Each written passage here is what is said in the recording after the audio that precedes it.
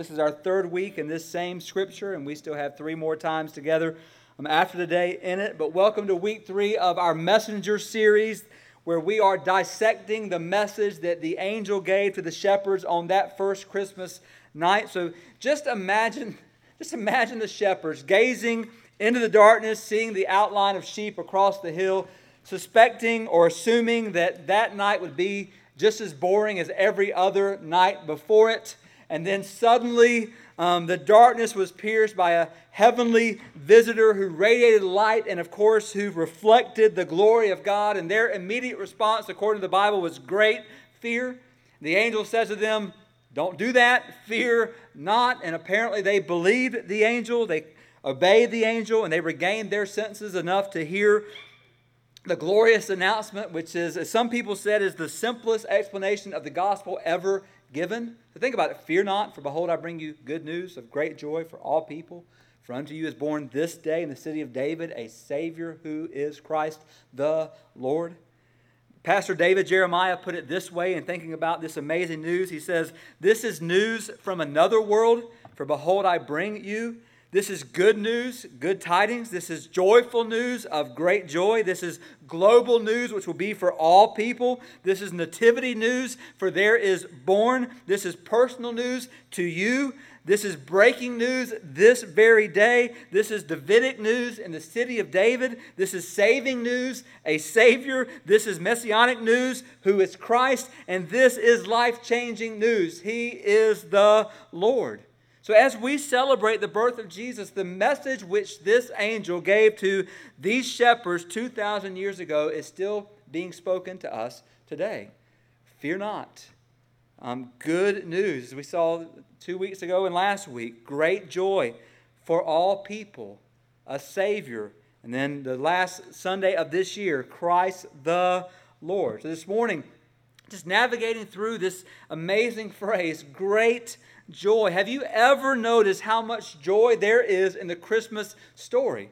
Which is odd because there is so little joy oftentimes among God's people during this time of year. And yet this story, just think about the Christmas joy. It started when the angel came to an old couple, Zachariah and Elizabeth, who could not have children, for telling the birth of their son John the Baptist. And it says, the angel says, "He will be a joy to you." When cousins Elizabeth and Mary visited each other, the unborn baby in her womb, get this, leapt for joy in the presence of this promise and the Savior. An unborn baby leaping in the womb. Elizabeth's neighbors and relatives heard that the Lord had shown her favor and kindness, and it says that they shared her joy. When the angel Gabriel approached Mary with the Annunciation, the first word that he told her was a command, literally, rejoice. So it's interpreted, "Mary, be full of joy," for that is a command. Be full of joy. Then in the text that is called Mary's Song, she cries out, "Yes, my spirit rejoices in God my Savior." And then when the angel comes to the shepherds after Jesus' birth, get this, the message was not in that moment joy, but now great joy. Because Christmas is not about normal joy. Christmas is about great joy. Christmas is about supernatural joy. God Himself has set Christmas apart. He has come down in the person of His Son. The Word has become flesh. The long-awaited Savior is born. I know we know this. I know we get this. But if this is old news to you, the problem is not with the news, it's with you. So just understand that if this is old news to you, the problem is not with the news. The problem is with your heart in this moment. So not only did God fill His world with joy, God has filled His Word with joy. In fact, over 200 times in our English Bible, we read the word joy. 60 times in the New Testament, we are confronted with the word joy. Joy is not just a minor note in God's Word. It's a massive, unavoidable theme all throughout God's Word, the joy that God desires to give His people. Yet, of the 60 times in the New Testament where the word joy is mentioned, only 6 times do we read the phrase great joy. So joy is the stuff of everyday life, whereas great joy is kept for the highest of moments. Matthew, according to Matthew 2:10, as we read earlier, and Luke 2:10, as we're about to read, mention great joy at Jesus' birth. So Christ's coming is not just an occasion for simple joy, but for great joy. Both Gospels of Matthew 28:8 and Luke 24:52 also celebrate great joy in the resurrection and ascension of Jesus. So when the darkness of his torture and crucifixion had passed, good news began to spread of his resurrection, and his resurrection is great joy for us. In Acts 15:13 mentions great joy, get this, when the Gentiles are now included in the new covenant people of God. So according to Luke 15:10, if there is joy before the angels in heaven over one sinner who repents, how about an outbreak of great joy when God opens up his kingdom to all people? And that might not bring great joy to your life today, but that's the only reason you're in.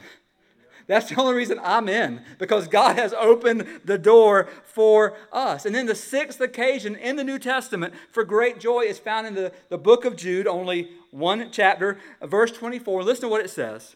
Now to him who is able to keep you from stumbling and to present you blameless before the presence of his glory with great joy.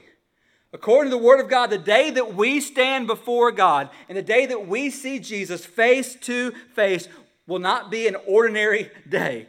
It will be a day of great joy that will usher in for us an eternity of great joys, an eternity of ever-increasing joy for us, which means that great joy can be ours. It can be ours now, and it will be ours forever. So I want us to come to Luke 2 once again, hear the angelic or the heavenly message of great joy that is ours. Or maybe you're here today and you're not a child of God. It can be yours this very day. It can be yours. So Luke chapter 2, I'm going to go ahead and ask you to stand. If you're able, as we honor God's word, we're going to read verses 8 through 14 together. And it says this. And in the same region there were shepherds out in the field keeping watch over their flock by night. And an angel of the Lord appeared to them, and the glory of the Lord shone around them, and they were filled with great fear. And the angel said to them, Fear not, for behold, I bring you good news of great joy that will be for all the people. For unto you is born this day in the city of David a Savior, who is Christ the Lord. And this will be a sign for you. You will find a baby wrapped in swaddling cloths and lying in a manger. And suddenly there was with the angel a multitude of heavenly hosts, praising God and saying, Glory to God in the highest, and on earth peace among those with whom he is pleased. Let's pray together. Father, we come before you. And God, we thank you that you offer to us through your Son not just an ordinary joy, but a supernatural joy that will see us through every difficulty in this life and will be fulfilled in an even greater way in the life to come, where we will experience ever-increasing joys. Father, help us to see that that is the God-given desire of our hearts. Help us to also see today that we settle for things that aren't given to us by you, and instead settle for things that are given to us by this world, to try to substitute your joy for it. And it cannot and it will not ever satisfy. Father, today just speak to your people.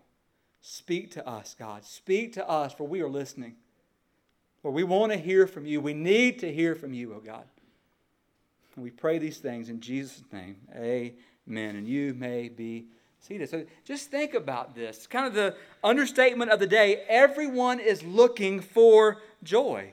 Marketing companies even know this. Every commercial in some way promises it. Even Pepto-Bismol commercials in some way promises joy to us. Hey, you don't like this? I'll give you something that will help you out. Or just think about it. You want some joy? Buy this lotion or buy this laundry detergent. You want some joy? Sleep on this mattress. You want some joy? Buy this car. Eat at this restaurant. Wear these clothes. Everyone is promising joy, but the question becomes, can they really deliver it? And the answer, of course, is no. They can't deliver it. Even all of the the things that this season, from a worldly perspective, is trying to throw at us, it can't deliver what it says it's going to deliver for us. Our text today reminds us that God is the only one that can deliver and has delivered for us joy. Have you ever wondered why this Bible is so lengthy? Have you ever wondered why this Bible is so lengthy? And here's what I believe, and here's what I read this week. One reason this Bible is so lengthy is because God is so patient. That this Bible is so long because God is so long-suffering. God is so patient.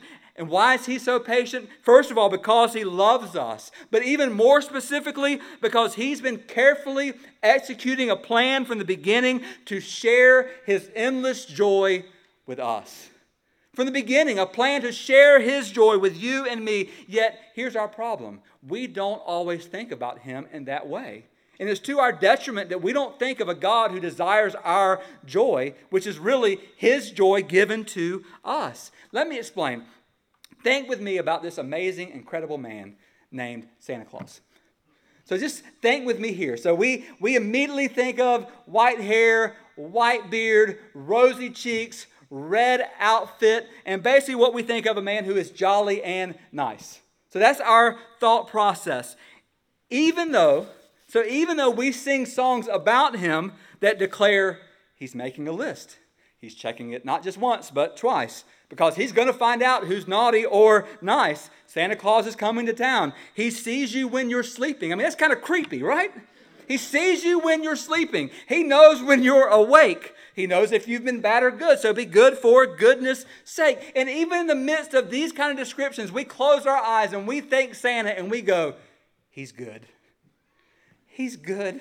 He's jolly and nice. Yet, get this, and this shows our sinful heart. When we think about God, we often focus on the negative. And I don't mean negative from God's perspective, because there is no negative characteristic of God. I mean from our perspective, is that oftentimes we don't like the holiness of God, or we don't like the anger or the justice of God.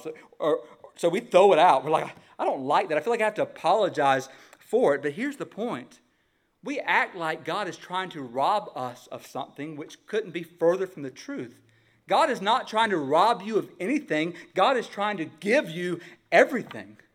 He's trying to give you everything that you could ever need and everything that you will need in the world to come. So therefore, in this season of buying presents, trying to get our kids to be grateful for those presents, decorating the house, searching for some warm and fuzzy feeling along the way, it's so easy to get caught up in the hustle and the bustle where we forget where our true joy and our true security is really found. Listen, whether this Christmas season is a season full of joy for you, or whether this Christmas season is a season full of pain for you, according to the Word of God, it can be a season of great joy for all of us.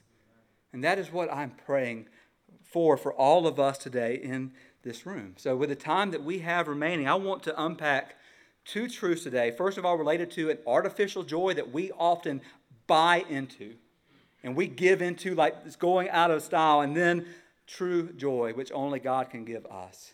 So 2 truths today. Don't get used to it, Jordan. Eventually I'm going to break out of this. But 2 truths today. The first is this. There is an artificial joy that is dependent upon circumstances. There is an artificial joy that is dependent upon circumstances. So on that first Christmas night, the angel offered great joy to us. Yet we often settle for something far less than that. And what we settle for is this. Hear this. We settle for the pursuit of happiness. And let's be honest, that pursuit is tied up into who we are as Americans, right? I mean, we all know the Declaration of Independence. We hold these truths to be self-evident that all men are created equal, endowed by our Creator with certain inalienable rights. Among those are, say them with me, life, liberty, and there we go, right there in our Declaration of Independence. We are a people programmed to seek after happiness. But here's the problem. Not a biblical form of joy and happiness, but an earthly form of happiness where we get happiness based on what is happening. We are prone, it's ingrained in us. I read this week about a survey conducted all over the world of mothers asking them what they desired for their children. So Jewish mothers primarily desire their kids to be obedient to their family and their culture. Asian mothers primarily desire their children to be smart and successful. American mothers, here we go once again, primarily desired their children to be happy. I just want my children to be happy. Think about this. It's not just out there, it's in here. You know, the number one question that parents ask their children when they pick them up from church is not, what did you learn about God today? It's not, how is God working in your life? It is, did you have fun? The number one question parents are asking kids. You know what? Parents, we don't even ask our kids that when we pick them up from school. But yet somehow, some way, if they're not having fun at church, we want to find a fun church for them because we're programmed in our sinfulness that we have to be seeking after happiness all the time. Even in church, if we're not being told things that make us happy or feel good about ourselves, we will chase that all over the place. This is ingrained in us in a way that shows us how far we've been misled, how far we've fallen from God's desire of joy for us. I think of the words of Blaise Pascal. Was a French, see if I can get it all right, mathematician, physicist, inventor, writer, and theologian in the 1600s. And yet he wrote these words back in the 1600s: all men seek happiness. This is without exception. Whatever different means they employ, they all tend to this end. The cause of some going to war and others avoiding it is the same desire in both, attended with different views. The will never takes the least step but to this object. This is the motive of every action of every man, even of those who hang themselves. So even people who take their own lives are seeking some form of happiness. It's rooted and ingrained in everything that we do. We're seeking after some form of happiness. But here's the problem.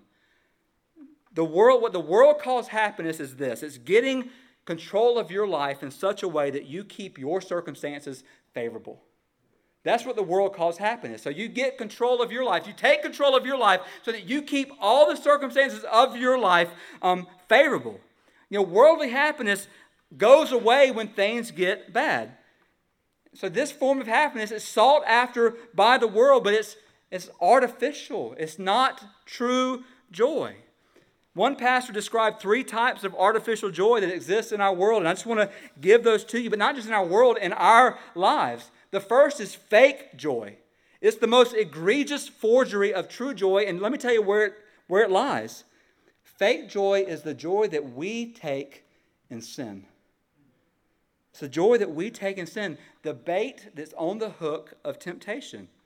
This fake joy, get this, it makes sin not only possible, but repeatable, where we keep doing it over and over and over again, yet it will not lead to joy. Its sinful and lustful desires parade as joy, causing momentary delight, even as our souls are poisoned. Let me say something to all of us in this room. If you are giving the keys to your happiness to anything that isn't God, I don't care if it's circumstances, if it's somebody else, if it's something else. If you're giving the keys to your happiness to anything that is not God, you have bitten the hook and you are being reeled in whether you know it or not. This is the reality of what fake joy does. It is sinful and it will lure us away from God every single time. The second kind of artificial joy is fragile joy. We kind of just said this, but fragile joy is the light that comes as we enjoy favorable circumstances. Meaning, when life is going good, let me just back up for a second. This is the kind of joy that exists mostly in the church today. What I mean by that is this. When everything in my life is going the way I want it to, then praise God. He is worthy of praise, and I will even sing louder than ever before. But when my life sucks and everything is spiraling downhill, then God, where are you? And I'm not singing today. I'm just not going to do it. And we refuse to do it in that way. So when we're getting what we want, God is worthy. When we're not getting what we want, God isn't worthy, which leads us to say, if that's the case, then who really is God? We are. We are. Not God. If God exists to give us everything we want, then He's not God, we are. And yet that is the kind of picture that we bring in to what we're doing here. And it's fragile. It will not hold up. It will break apart even in our hands. And then the third type of artificial joy is, get this, fading joy. Fading joy. It's a type of joy rooted in God's common grace to people. So in case you don't understand that, there are two types of grace that God gives to people. First of all, God gives special grace to those who He has saved. So those He has saved has a special grace. Things that we are given by God that people outside of that, outside of salvation, cannot experience. But there is also common grace which God gives to all people. These blessings include things such as breath. That's common grace that God gives to all people. Talents, abilities. Think of other things such as family, possessions, position, health, achievement, the beauty of a sunrise, even the ability to learn lessons from difficult situations. People outside of God's relationship with God are able to do those things, but the problem is none of those things will last forever. They are all fading away. If you gain the world and you don't have God, you have nothing. The best that this world offers to us is fading away. It is fragile. It is fake. It cannot satisfy. It makes me think of the book of, and this is a weird transition here, but it makes me think of the book of Habakkuk. In the book of Habakkuk, Habakkuk was God's prophet. And yet he looked at the people of Judah and he saw them sinning and sinning and sinning, and God wasn't doing anything about it. So Habakkuk said, God, how long are you going to let them keep sinning before you do something about it? And so God answers, and God says, I'm going to do something about it. I'm going to send evil Babylonians to come. They're going to wipe them all out. And Habakkuk says, why would you do that, God? That's not what I meant. Why would you punish us by using a more sinful people? And so Habakkuk is this struggle between a wrestling match between Habakkuk and God, going, God, why would you do that? It doesn't make sense to me. But finally, the book ends with these words. And they're on the screen, Habakkuk 3, 17 and 18. Listen to what Habakkuk says. Though the fig tree does not bud, there are no grapes on the vine. Though the olive crops fails and the fields produce no food, though there are no sheep in the pen and no cattle in the stalls. Basically what he's saying is, though we lose everything, because we're about to lose everything. Everything is about to be taken away from us. And then he says this, yet I will rejoice in the Lord. I will be joyful in God my Savior.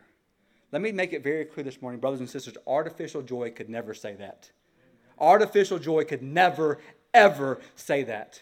Because artificial joy is dependent on making sure we get what we want. And we have the feelings and the circumstances that we feel like we have to have for our earthly, artificial joy to bloom and to grow. Listen, happiness will always be dependent on happenings. There must be more. There must be more. And praise God there is.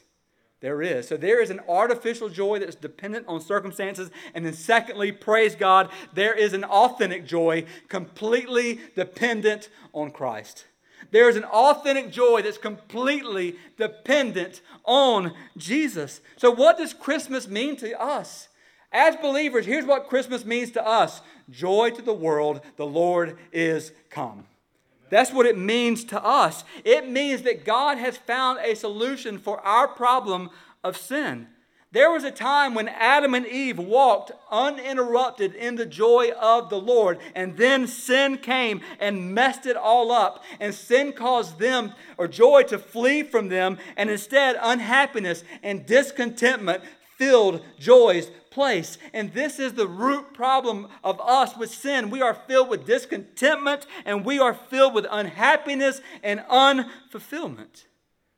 Yet praise God, where sin increases, grace increases all the more. Here is a beautiful word today for you. Your failure is not the end of your story. Our failure doesn't have to be the end of our story. Our sorrow can be replaced by joy because of the grace of our God. Our sorrow, our sin, all of it can be replaced by joy. For us as believers, listen, the Christian life isn't an invitation to be a moral person. It's not an invitation to obey all the rules. The Christian life is an invitation to enter into the joy of God through a relationship with Jesus Christ. That is the Christian life, an invitation to enter into the joy of God through a relationship with Jesus Christ. So back to the Christmas story.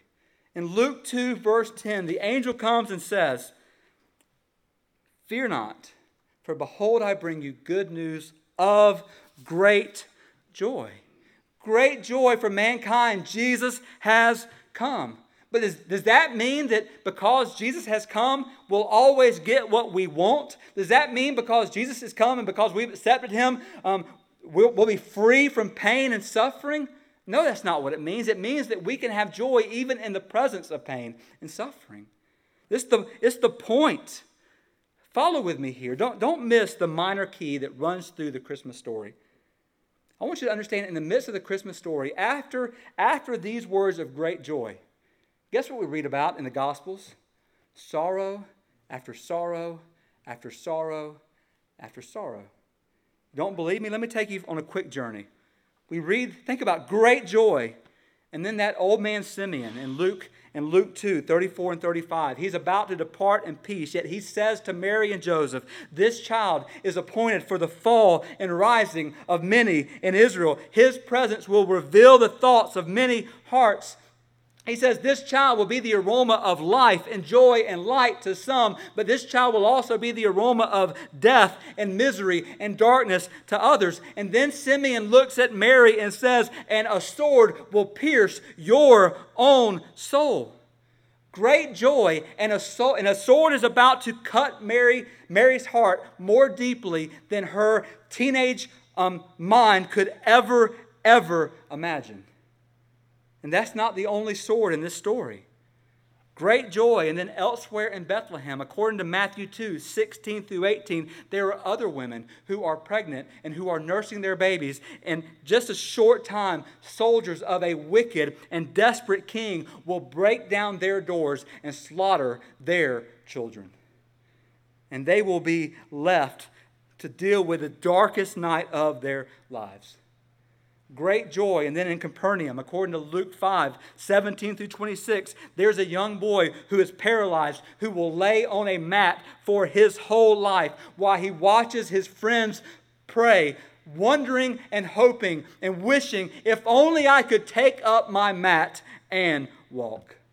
Great joy. And somewhere in the country of the Gerasenes, according to Luke 8, 26 through 39, there is a man in a very few years, his life is going to start to spiral out of control. And 1,000 evil voices are going to begin to speak in his mind. And eventually they will take control of his body. Great joy. And somewhere in Galilee, according to Luke 8, 40 through 56, there's a young woman walking the streets. In about 18 years, she's going to start bleeding. And it won't stop. And she will spend over a decade going from one doctor to another doctor to another doctor, spending all of her resources, and yet things will continually get worse for her. Great joy, and 33 years later, according to John 8, 1 through 11, around the Mount of Olives, there will be a man and a woman caught by the religious leaders in the very act of adultery. The woman will be isolated from the man and will be allowed by the religious leaders to bear the guilt of sin. The law is clear. She is deserving of death, a public, painful, embarrassing death. Great joy. And then in Bethany, according to John 11, Mary and Martha, who loved Jesus and knew that he loved them, watched their brother Lazarus get sick and on the verge of death. And they send one of their servants to go to the one who they knew or believed was the Messiah, asking him, please come to us. And as they waited, their brother grew worse. And then they look out the window, they're looking, and finally they see that one servant walking by himself. And they say, did you find him? And he said, yes. And they said, what did he say? And he said that this sickness would not lead to death. And then their brother dies. And they go through 4 days of unimaginable grief and torment.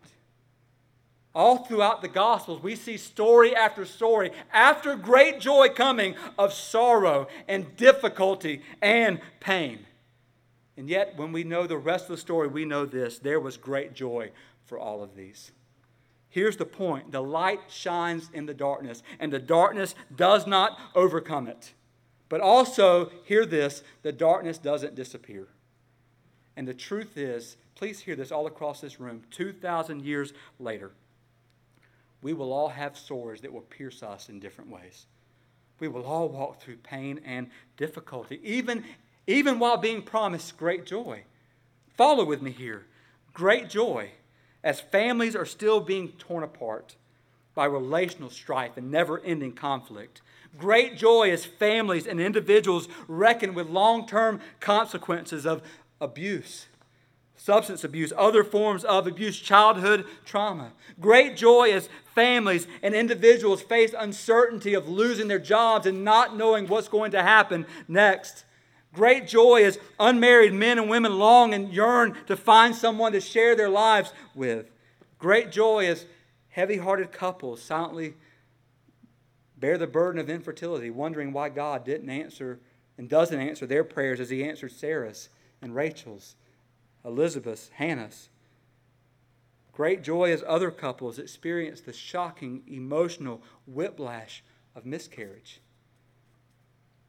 Great joy as people all across our lives will get diagnoses this year of cancer and diseases. Great joy as families deal with the crippling of anxiety and depression, especially during this time of year. Great joy as parents' hearts are aching because their children have wandered far from the Lord. And then great joy as families grieve the loss of loved ones. Even though they might have been gone for a while, the pain still feels as fresh as ever. This ongoing story, please hear this, is a reminder that in this life, in the land of darkness, the great joy of Christmas will never be without its sorrow. The great joy of Christmas will never, ever be without its sorrow. The curse that hangs over this broken world is real. Yet there is good news of great joy for us all. There is a Savior. He is Christ the Lord. Therefore, can death take our joy? No, because Jesus has conquered death. Can failure take away our joy? No, because Jesus is greater than our sin. Can betrayal take our joy? No, because Jesus has promised never to leave us or forsake us. Can sickness take our joy? No, because God has promised us, whether in this life temporarily or in the next life eternally, He will heal us. Can disappointment take our joy? No, because if our will and purpose and plans aren't accomplished, we know that God's will be. His plans will be accomplished. Death, failure, betrayal, sickness, disappointment, they cannot take our joy. Get this, because they cannot overcome our Savior. They can't overcome Him. Great joy has come into a world of great sin, of great fear, of great sorrow, and great suffering. In fact, this child, who is joy incarnate, would be a man of sorrows and well acquainted with grief. Don't miss it. It will be His great suffering that will lead to our never-ending joy. But here's the question for us today. Is that joy yours? Is that joy yours? If you're not a child of God, the only way that joy will ever be yours is by turning from your sin and turning to Jesus. But there's others of us in this room today, you are a child of God, and yet you have given in to the artificial joys of this world, and your joy has been sucked from you. Today, you need to pray the words that David prayed in Psalm 51. After David sinned against God and against Bathsheba and against Uriah and against the people of Israel, he prayed and pled and sought God's face, and ultimately he prayed this: "Oh God, restore to me the joy of your salvation." That should be the prayer of many across this room today. God, give me the joy that used to be mine in you. Give me the joy that I used to know in you. God, give it to me. Bring it back to me. God, I need it. I cannot walk another step apart from your joy. Is it yours? I want to end today by putting two verses up on the screen, and then we're going to turn to another verse. I just want you to think about this. In Matthew 2:10, the first of the great joy verses mentioned in the New Testament, we began with this verse today. When they, speaking of the wise men, saw the star, they rejoiced with exceedingly great joy. They rejoiced in that which was leading them to Jesus. What was it that led you to Jesus? Are you still rejoicing in that? And even today, what is it that still brings you to Him? I know what it is. It's our insufficiency. It's our failure. It's our inability. It's what God has made us of that cannot compete with what is in the world, yet He can. Yet He can. Therefore, we should rejoice in anything that makes us fall upon Christ. Anything that makes us seek Him for who He is, we should rejoice in. And then look at Jude 24. Here's what's coming. Now to Him who is able to keep you from stumbling, to present you blameless before the presence of His glory with great joy. So here's the picture this morning. What brings us to Christ and gives us that joy we should rejoice in. We also know that there's a day coming where we will stand before God, see Jesus face to face, and have great joy. But here's the issue. Everything that's in the middle. That's the issue. Everything that's in the middle. Life that's in the middle from here to there. It gets us all. It trips us all up. It steals our joy away. So what hope do we have in the midst of our sorrows? I'm glad you asked. Open with me to the book of Romans chapter 8. I want to give you one promise, and I pray this will be a promise that you will underline, you will highlight, you will memorize, whatever it takes for this to be what you see is in the middle between you coming to Christ and one day you being face to face with Him. Romans 8, verse 18, it says this, "For I consider the sufferings of this present time are not worth comparing with the glory that is to be revealed to us."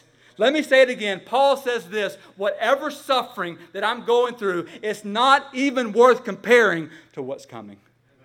And what's coming for us is glory. What's coming for us is an ever-increasing joy. I don't know where you are today, and this is going to kind of be weird. It's okay to be weird in church. I'm going to end today, and we're going to, just a second, about to call the musicians forward. But I believe there are some people in this room that need to hear this word again in Romans 8:18, but not even just hear the word. You need to hear your own voice saying this word. So here's how we're going to kind of begin the process of ending this morning. If you're here and this is for you, I want to encourage you in this moment just to either sit where you are, maybe even stand where you are, and just read Romans 8:18 so you can hear your own voice declaring God's word, not over our lives, but maybe over your life. And then I'm going to say it one more time. We're going to pray. The musicians are going to come forward, and we're going to enter into a time of invitation and consecration. So is this for anyone today? Here's your time.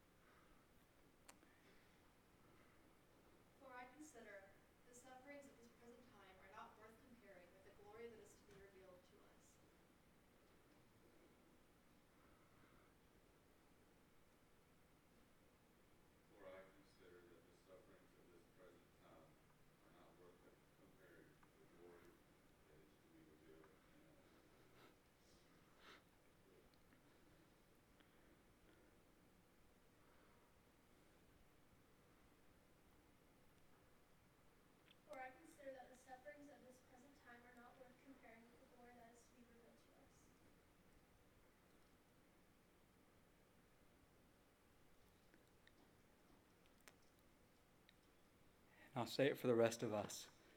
For I consider that the suffering of this present time, whatever that is, whatever we're being asked by God to go through in this moment, it doesn't feel like light and momentary sufferings as Paul describes it. It feels like eternal sufferings that we're going through. Yet, according to the Word of God, they're not even worth comparing with the glory that is to be revealed to us. Oh, to God that we would believe that today. I'm going to ask you to stand. We're going to pray. We're going to call the musicians forward. And let's enter into this time where we do whatever it is that God is asking us to do. Father, we come before you. And God, we confess first and foremost that we have abandoned the joy that you have desired to give to us by seeking after joys that could never, ever satisfy and things that really aren't even joy to begin with. God, forgive us and bring us back to the authentic joy that can only come through a relationship with you through your Son. God, forgive us for trying to use you to get what we want. Forgive us for trying to make you a pawn in this as if we're God and you're here to serve us, instead of the other way around. And Lord, forgive us for where we have let life's disappointments and struggles convince us that you aren't good, or that you haven't come through your Son to give us joy, because you have. And we can have joy even in the middle of the deepest, darkest of circumstances. As we see through your word today, even after the great joy, there was difficulty, and yet great joy rose above it all. And that can be true of all of our lives. Even in the midst of the difficulty, God, your joy can rise up in us in a way that shows forth your glory now and your glory that's coming. Father, finish this time today. Finish this time today. Restore to us the joy of your salvation. God, give us the joy that used to be ours in you. Restore it, God. Restore it all across this room, the joy that used to be ours in you and in you alone. God, give it back. In Jesus' name, amen.